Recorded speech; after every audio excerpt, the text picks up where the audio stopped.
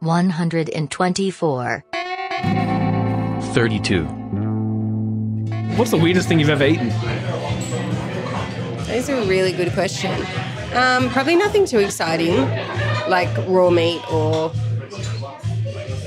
snails or some interesting street vendor food in Vietnam. That's probably around it. Okay, yeah, fair enough. Nothing go-to that was like, I ate a heart once, ox heart. No. Fair enough.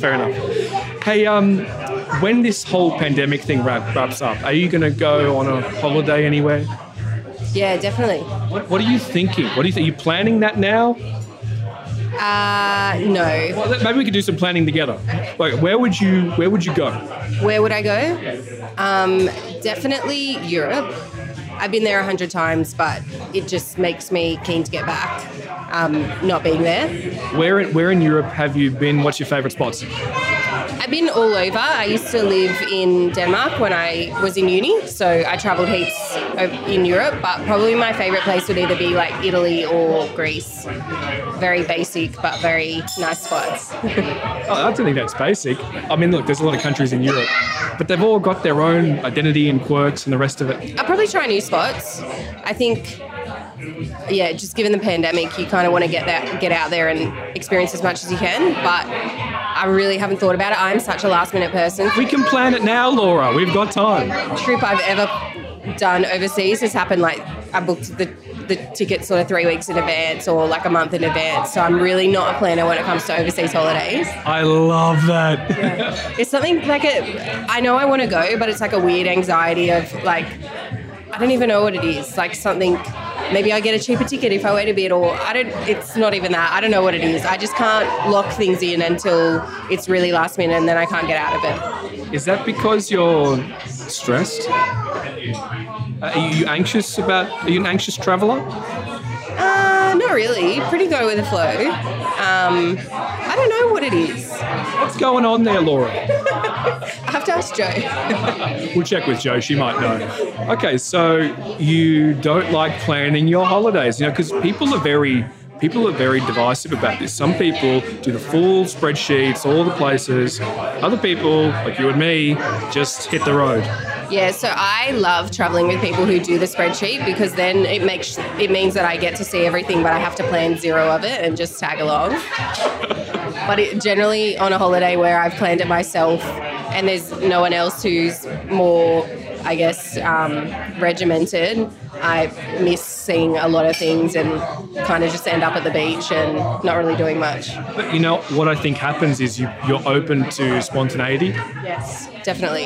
Yeah, 100%. So many random situations I've had overseas where you kind of look back and you're like, how did I even end up there? Or how did I meet these people? Or how on earth did I survive that situation without getting robbed or lost or whatever? But you kind of just look back and think it's a bit funny. Whereas I think if you're a bit too regimented, you're just yourself, but in another country, you don't let yourself relax and be open to new things. It's because you didn't have a plan, Laura. Exactly. I think maybe I'm very structured in Sydney, so when I'm overseas, I'm very unstructured. Oh, so day to day, you're pretty organised?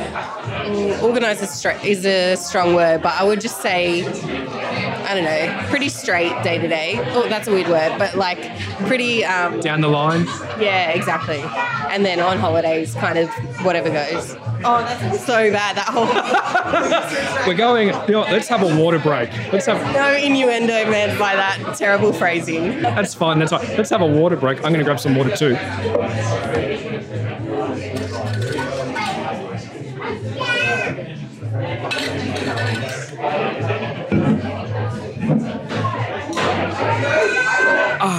Okay. Is that bubble water? Sparkling water, yeah. Yeah, I noticed. Sparkling water, of course. You normally go for the sparkling? Over still? Definitely. Yeah. Now, when did that start? Did you? Because I've never been a sparkling person, and I just wonder, at what point do you make the jump of like, I think I'm a sparkling person? I think I just tried it, and it was better than still water because it's kind of like drinking soft drink, but not. How long ago? I would say like early 20s, 10 years ago. Okay, all right. It's not really like soft drink though. It bubbles like soft drink. There's no sugar in it. Are you adding sugar to this though? No sugar, but it's just like fun water. It's like water, but fun. Yeah, exactly. All right, fair enough. I know there's a lot of people who like to drink it. I've tried it. I think it makes me a bit like bloated or something. But either all for it or all against it. No one's kind of like, I have it sometimes. That's so true. Yeah, I have a lot of friends who are like, don't know why you drink that. But yeah. Listen, you do you, Laura. You do you. We'll talk about. Have some more, please. Enjoy it. What's happening this weekend for you? I have a friend's birthday tomorrow. It is Hamptons themed. Hamptons, as in the Netflix show? Sorry, what? The area, as in, you know, the Hamptons? In America. In America. And I understand that it's like just outside of New York. Okay. And what is a Hamptons thing? What is that? So I had to Google it. It's kind of like a lot of linen, a lot of like for men boat shoes and kind of like nautical type style attire, is my understanding. Polo shirts. Yeah, that's my extent. Big hats, frilly dresses. Yeah. Okay, fair enough. Okay, have you got your costume sorted? No. I'm very last minute, as I mentioned, so I will do that tomorrow. Okay, all right. Well, look, good luck getting that sorted. I want to thank you so much for coming down to the Sausage Factory. We'll talk soon? Yes. Okay, talk soon. Okay.